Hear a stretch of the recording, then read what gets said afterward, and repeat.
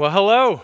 This is weird, admittedly. I have never preached to an empty room of this size anyway. At least my Chihuahua was there during seminary, so this is really bizarre to me, and yet I want to be able to bring God's word to you. We as your elders, your shepherds, really desire to have that as part of what our Sundays are looking like right now, and so we're going to do that. And so if you've got your Bibles, go ahead and open to Philippians chapter 4. That's where we're going to be reading when we get started. But again, I imagine that your life, like mine, feels incredibly weird right now. Not sure what to do with yourself in a lot of regards. It's almost like everything was this well-working machine, and then this coronavirus lands like a wrench just being tossed into the machine, and suddenly nothing seems like it used to be. Nearly everything has come to a halt as we've been waiting for this tsunami of a virus to reach the shores of our peaceful little town here in the middle of Kansas, seeing it coming, and yet we're feeling the way it's affecting everything even already. I expect, again, like me, many of you have experienced this in these wonders of just trying to figure out, is this real life as it becomes worse and worse and weirder and weirder? You know, did from the moment of, did K-State really just shut down the campus for the rest of the year? Did the school system just close their doors for the rest of the year? And how in the world has all the toilet paper in the entire country suddenly been bought up, which tells you something about our priorities as people? I guess we like clean butts, right? We're seeing stranger things happen. Restaurants have closed their doors. The playgrounds are wrapped in construction fencing so that children can't get to the playgrounds. No, there's no more visits to the library. We're not gathering for worship. This right here, which again is just the weirdest thing ever. And we've watched the stock market just plummet while we see a record 3.3 million people have filed for unemployment recently. And our hearts wrestle daily with being fearful, which on some level is completely understandable because we've never dealt with anything like this at all, or also because, as Bill Boyce has told me, my generation is just a bunch of weenies. And he might be right, but none of our generation has ever dealt with something quite like this. And so as your pastor, what I'm learning is that the two greatest fears that seem to be coming out of this, that we seem to be facing, is one, this fear of sickness and death for ourselves or those that we love, and then the second fear that our economy is ruined forever and never, ever going to recover. And so we're going to take this week to look at how the gospel, to look at what we know to be true about God and the scriptures and reality and faith in Christ and how that speaks to those particular fears. And then next week, God willing, we're going to be back into Luke because we need some sense of normalcy. And so we're going to pick up right where we left off in chapter 13, verse 18 of Luke next week, just as we learn to live in this new reality. Whether it be a short while or a long while, none of us know. And so while I can't say this, I can't say that you're not going to get sick or even die from this. And while I can't say that our economy is going to recover, I can say with absolute certainty, absolute confidence that because we have Jesus, we have real reason to be filled with hope, real hope. And so this is going to be a rare topical sermon for us. And that means we're jumping around a lot. If you want to try to keep up, keep your Bible open and be ready. If not, then you can just sit back and listen and take it in as we get to it. But like I said, we're beginning with Philippians 4, verses 11 through 12. And I'm going to go ahead and read those.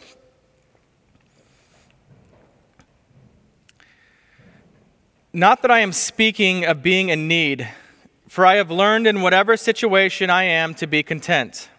I know how to be brought low, and I know how to abound. In any and every circumstance, I have learned the secret of facing plenty and hunger, abundance and need.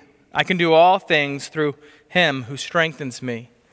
The grass withers, the flower fades, but the word of our God will stand forever. Let's pray. Father, the airwaves are informing us of great danger to our lives and our livelihoods. And as we bring these twin fears under the authority of your holy word, we ask you to sustain us and to change us, that you would melt away the power of fear by the strength of faith and the hope that we have in Christ.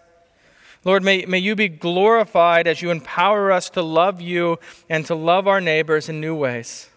And Holy Spirit, do your thing in the hearts of your people. It's in Jesus' name we pray. Amen. And so Psalm 13 begins with the question, how long, O Lord, will you forget me forever? And you can feel the emotions in the author there, because we understand that on some level, because mankind has been asking that question ever since suffering first entered the world through sin in the garden, a single sin in a single moment that quickly spread like, well, this virus. And in Psalm 13, it's King David who's speaking. And it's David who asked that question because he longs for an end to his suffering. No one wants to actually stay in their suffering, but he also asked this question because he knows that the hand of God is in his suffering. In other words, David knows that God is sovereign even over his suffering. And it's important that you and I, that we know this too, so that we know that there's purpose even in this, even in a global pandemic, even in whatever suffering that might come through this, there is purpose in it. And I won't even begin to attempt to define what God's purpose in COVID-19 might be, but let me ask you this from the start. In this past week, these past 2 weeks, how much more have you thought about death and eternity for you and for others that you care about?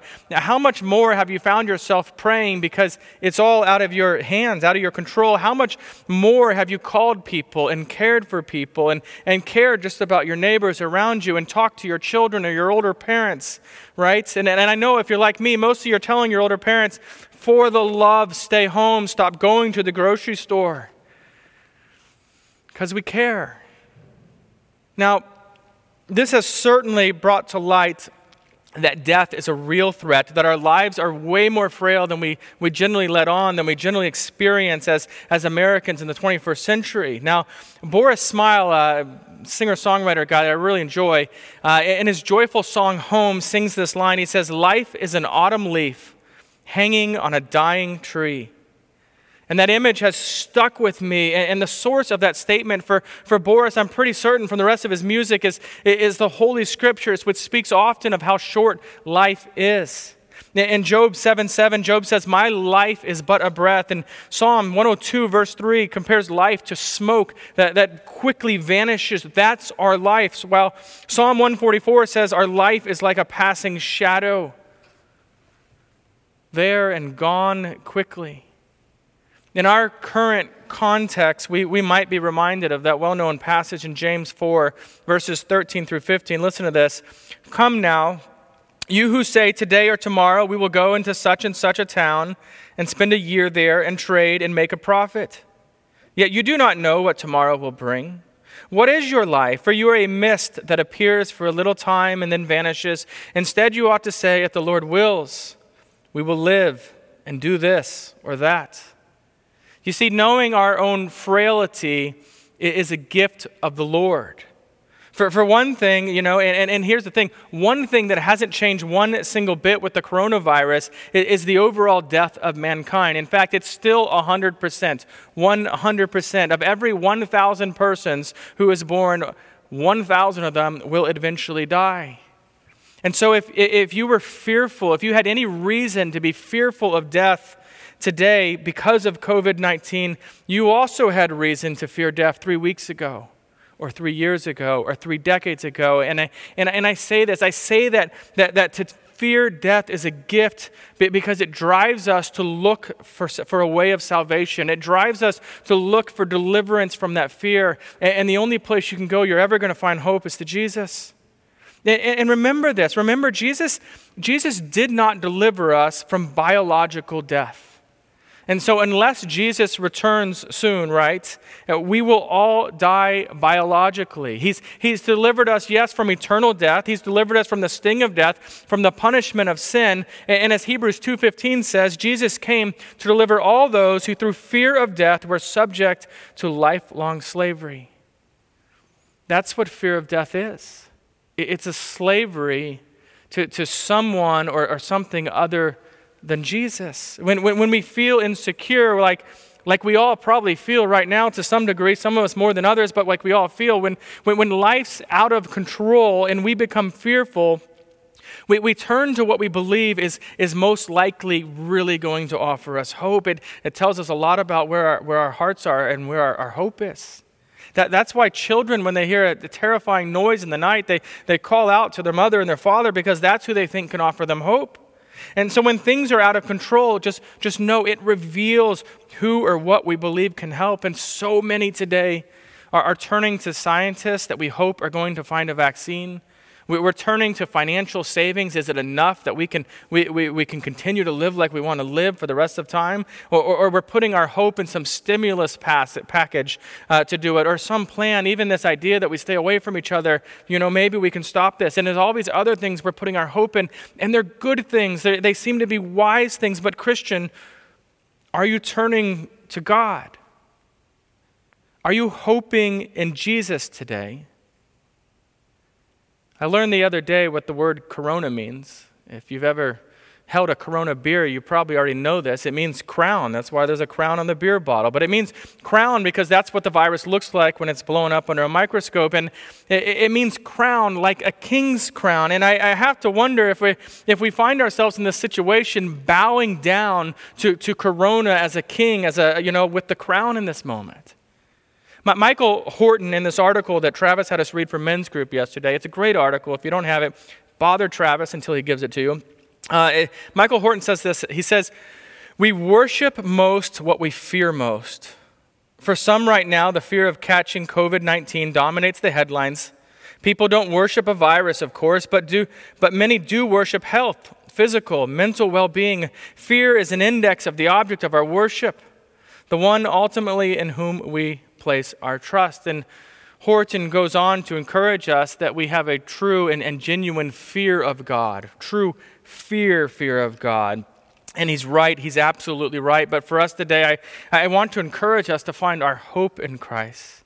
That, now's the time to so believe the gospel that saves you from your sin, that you so understand it, you so embrace it, you so believe it, that you will willingly share the gospel, share that same hope with your friends and your family and those same people that you're terrified are going to go out and catch this disease and end up dying or greatly sick. This is where it comes true. Do we really believe this? And in your own heart, for us to live as Paul so obviously lived, as we long to live like Paul, as we see in Philippians 1:21 when he says, for to me to live is Christ and to die is gain. What greater moment for us to really dig in and make sense out of a statement like that, to live is Christ. How do we go on living even in the midst of some fear in a way that proclaims the glory of Christ and the supremacy of Christ and all of our hopes in Christ? Now, the fear of death is alleviated when you know it would gloriously bring us into the presence of God. When you can not only know that as a fact that's taught by Christianity, but know that in a heart that it's absolutely true for you. And when you know that one day you'll be resurrected to a world where all of creation is restored and where sin is no more and where viruses don't roam the globe and where death is no more. You see, Christian, when fear of death begins to rise in your heart, that's the time when you and I, when we need to remember that you are safe in the love of Christ, in the arms of Christ, no matter what might happen. Now, I want to spend a little bit more time on our fears of financial fears, simply because we often find ourselves, particularly working through the Gospel of Luke, dealing with this fear of death and how the Gospel speaks to that, but we rarely deal with the fear of poverty or the fear of a broken economy in the way that we're experiencing now. So I want to spend a little more time there. And to begin with this, I want you to understand that Jesus spoke very often about how you and I relate to wealth. And listen, Jesus knows about wealth. I know we tend to think of him as just completely poverty-stricken and like maybe he doesn't understand wealth because he hasn't had wealth, but Remember, Jesus is a carpenter. That's a job that paid fairly well in those terms. And from the time that he began his public ministry, he actually had financial supporters that were able to provide for them. And the fact that, you remember the cross and Jesus on the cross and the soldiers to start to divide up his clothing, they're doing that because his clothing have value. They're worth something even to these soldiers. And we see that, right? When they say that his tunic is seamless, what they're saying is this tunic has value and they want it. That's the one they want. And so anyway, Jesus understands something about wealth. And listen to some of these things that Jesus has to say about wealth. And as we do so, I want you to consider, I want you just to compare, is this the way I think about wealth? Is it anything like the way that my Lord Jesus thinks about wealth? First of all, Luke 12:15, Jesus says, "Be on your guard against all covetousness, for one's life does not consist in the abundance of his possessions." Did you get that? Life is more than a bunch of stuff. It's more than that. We're going to get into that further. In Luke 12:33, Jesus says, "Sell your possessions and give to the needy. Provide for yourself with money bags that do not grow old, with a treasure in the heavens that does not fail, where no thief approaches and no moth destroys." And it'd probably be fair to add to that, where no pandemic can come in and crush. And then in Matthew 6:25, our Lord says, "Do not be anxious about your life, what you will eat, what you will drink, nor about your body, what you will put on. Is not life more than food, and the body more than clothing?" And listen to what Jesus says here in Mark 4:19. He says, "The cares of the world and the deceitfulness of riches enter in and choke the word, and it proves unfruitful." You catch that? Jesus says that riches are deceitful. And riches are deceitful because we believe that they can protect us from pain. Because we believe that riches are going to somehow give us a life that's worth living, to build meaning into our life. And so we begin to build our lives around obtaining wealth and storing up wealth and spending wealth on things. And again, wealth is not bad. Wealth can be a wonderful gift of God if we use it in a way that honors our Lord, in the way that we bless others with it.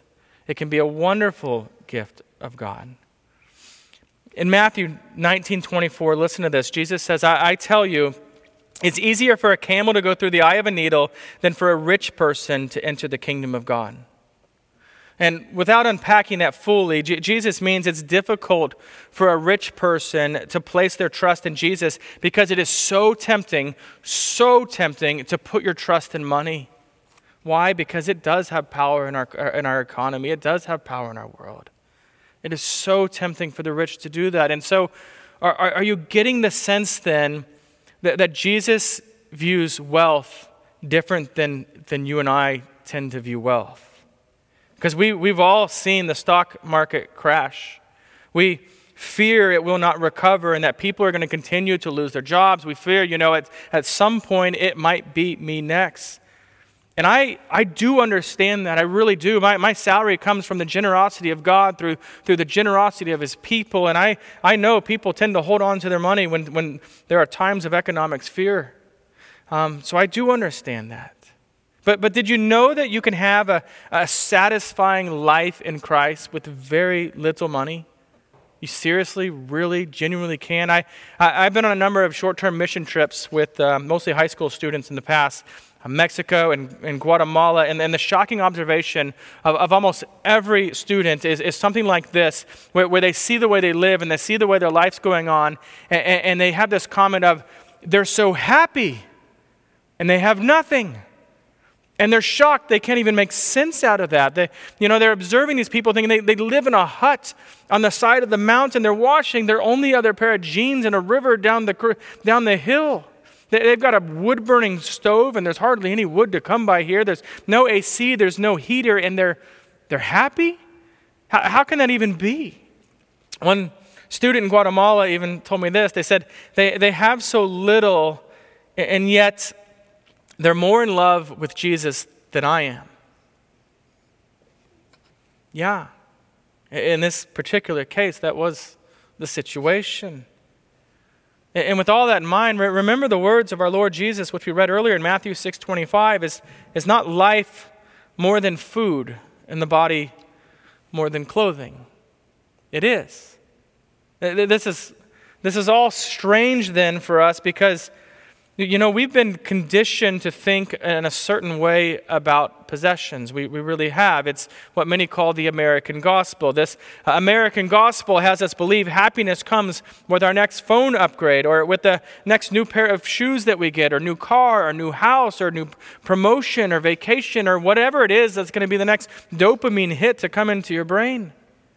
We haven't always been wired to be so insatiably consumers, right? Insatiable consumers. We haven't always been that way. And in John Mark Comer's book, The Ruthless Elimination of Hurry, which is a great book, by the way, he explains the history of how we got here as Americans. And he begins with this. Did you know that 100 years ago, 90% of Americans were farmers?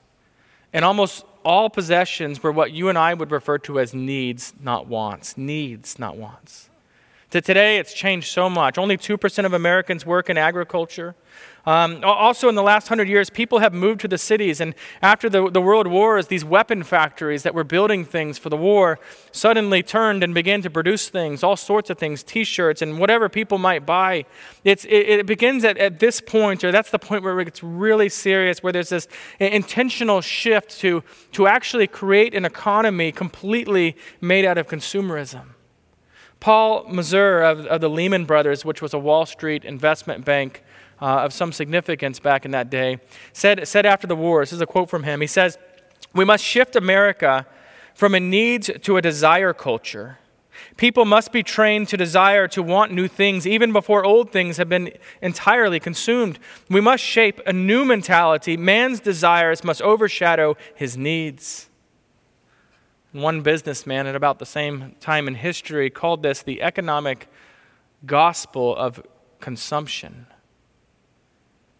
Consumerism is all most of us know today. It's just part of our life, but it hasn't always been this way. Again, a journalist in the mid-1900s wrote this. He said, "A change has come over our democracy. It's called consumptionism. The American citizen's first importance to his country is now no longer that of citizen, but that of consumer." Now, it took time for this all to settle in, but it sure has taken hold. We live in a house that was built in 1950, and when we moved in the August of 2013, one of the first things we noticed were the closets. We opened them up, and they were tiny, little bitty. And the question that was going through Laura and I's head was how in the world is any husband and wife supposed to live, supposed to share a space this small? How in the world are we to do that? And full confession, where I'd like to say, well, we downgraded all of our clothes. Really, what we did was not that. We added a whole other rod in there so we could put twice as many clothes in the closet to begin with. And then we began storing our out-of-season clothes out in the garage in bins, and so we could continue to live the American dream, right? There's no one here to get any feedback from. It's weird. Anyway, in 1 Timothy 6:17 through 19, Paul is teaching a young pastor named Timothy how to care for and lead God's people. And listen to what his instructions to Timothy here are. He says, "As for the rich in this present age, charge them not to be haughty," that's like arrogant, "nor to set their hopes on the uncertainty of riches, but on God, who richly provides us with everything to enjoy. They are to do good, to be rich in good works, to be generous and ready to share, thus storing up treasure for themselves as a good foundation for the future, so that they may take hold of that which is truly life." There's so much to unpack in that. It is hard not to go into that. Anyway, it's so much to unpack. And in fact, here's the thing. If you are struggling in particular with this fear of the financial and the economics and thing of that nature, take this next week and just meditate on this passage here, okay? Meditate on 1 Timothy 6:17 through 19. But today, I just want you to remember one simple aspect of Paul's instructions here, where he says, "Do not set your hopes on the uncertainty of riches, but set your hopes on God." That's a command. That's what we're supposed to do. don't put your hopes in the economy. Doesn't mean we hate the economy. Don't put your hopes in the economy, though, right? Put it on God who richly provides you with everything to enjoy. Kristen Welch, in her book, Raising Grateful Kids in an Entitled World, told a story of speaking with an orphan in Kenya, an orphan who owned almost nothing. And yet he just oozed this joy out of him. And she asked him this, how can you be so happy? And his reply was, I have Jesus. That's enough. He's enough. And then she writes in her book, she says, his answer was my undoing. Because I had Jesus too, but he wasn't enough for me. I wonder if that hits you as hard as it's hit Laura and I this week. Why isn't Jesus enough? Always. Not just in certain moments, but why is Jesus not enough for us so much?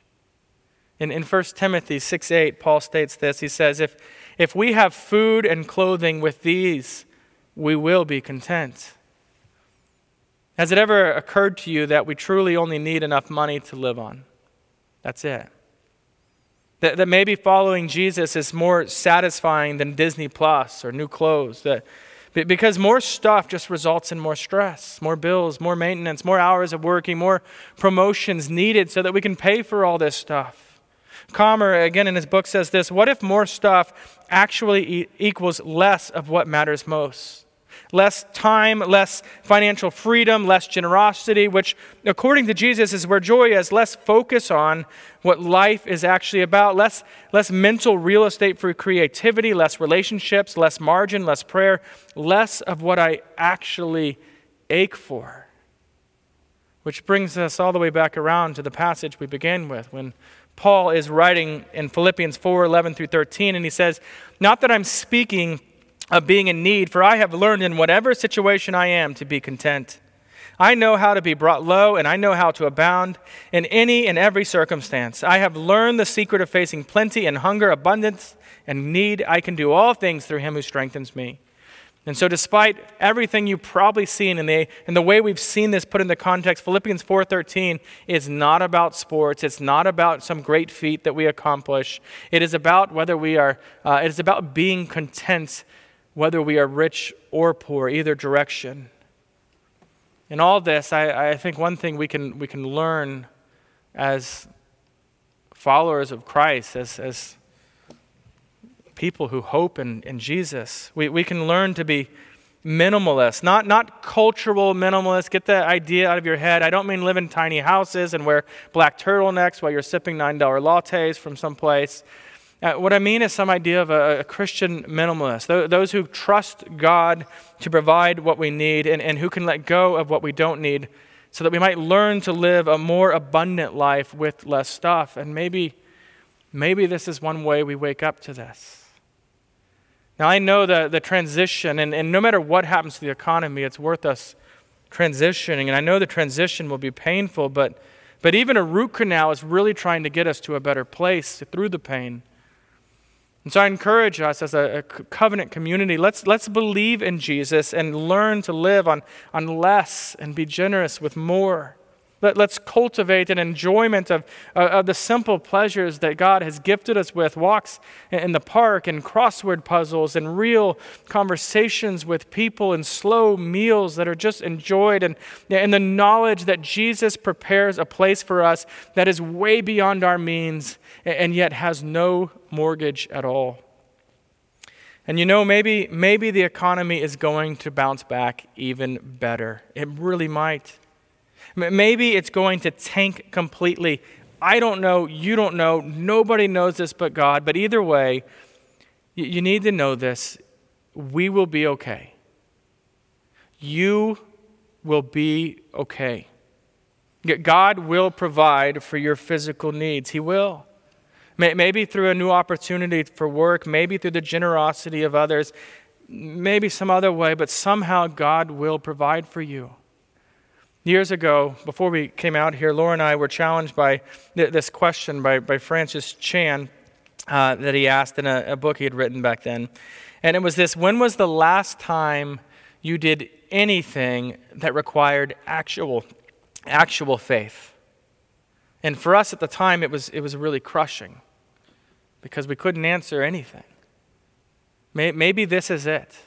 Maybe the fears of this, maybe all the uncertainty of the world as we know it right now is a time for you to grow in your faith by actually having faith, not just in Jesus to have died for your sins, not just for the hope of salvation, which is supremely larger, but also for the little things that he promises, like caring for you, providing food and clothing, to have faith in that.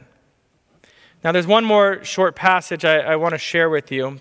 The prophet Habakkuk lived in a time when great suffering was upon the land, and his closing statement in the book that he writes is recorded in Habakkuk 3:17.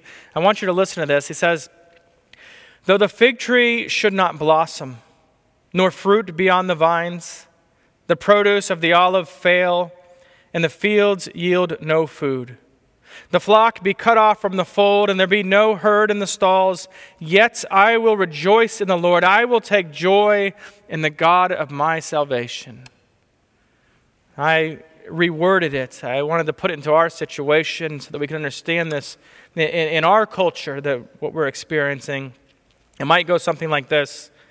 Though the economy does not flourish, nor flour beyond the shelves, the recovery of the Dow Jones fail, and Dillon's yield no food, the congregation be cut off from corporate worship, and there be no toilet paper in the stalls, yet I will rejoice in the Lord. I will take joy in the God of my salvation. So church, in the days ahead, I want you to remember this. God is real. Sin is real. Your sin is real. Hell is real. Jesus is real. The blood that he shed on the cross is real. The Holy Spirit is real. Faith in the absence of faith are real. Heaven is real. The kingdom of God is real. The human soul that will exist forever in heaven or hell is real. And if your faith is in Jesus, your salvation is real. Now I want to close with a prayer. It's an extended prayer. It's long, but I think it's worthwhile. It is so well written by Pastor Walter Hennegar, who is one of our fellow PCA church pastors, Atlanta West Side. I'm going to assume down in Atlanta. So let's pray.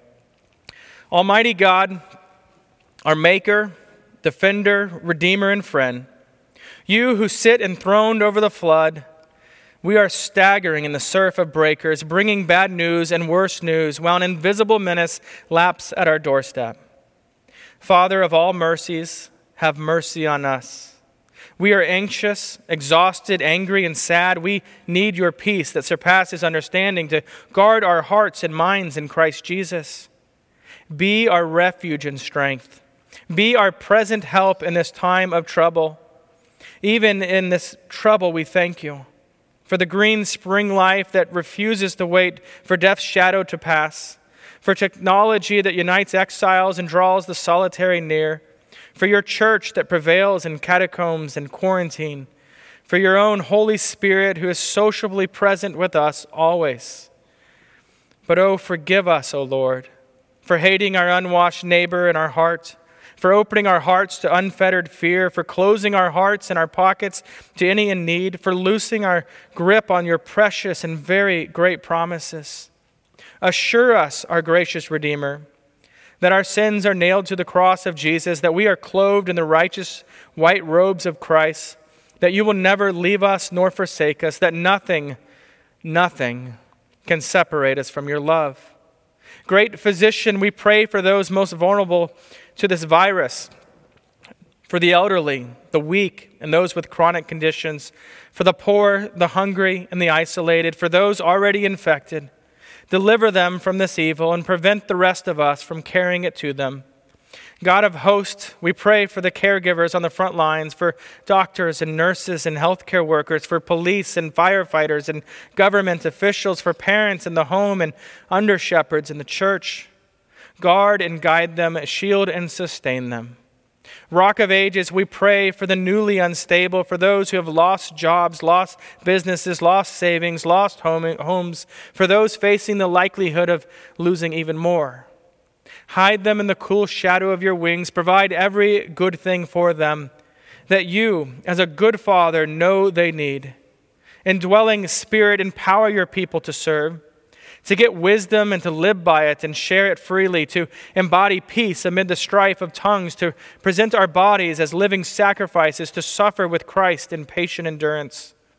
Give us all fresh confidence that there is no future where you are not present, no sorrow where you are not near, no tears not kept in your bottle, no locust-eaten years you will not restore. And so we trust you, our generous provider. If the curve does not flatten, if the market does not pull up, if the shelves go empty, and all of our accounts drain to pennies, even still, let us rejoice in the Lord our strength. Let us take joy in the God of our salvation. It's in the name of Jesus we ask. Amen.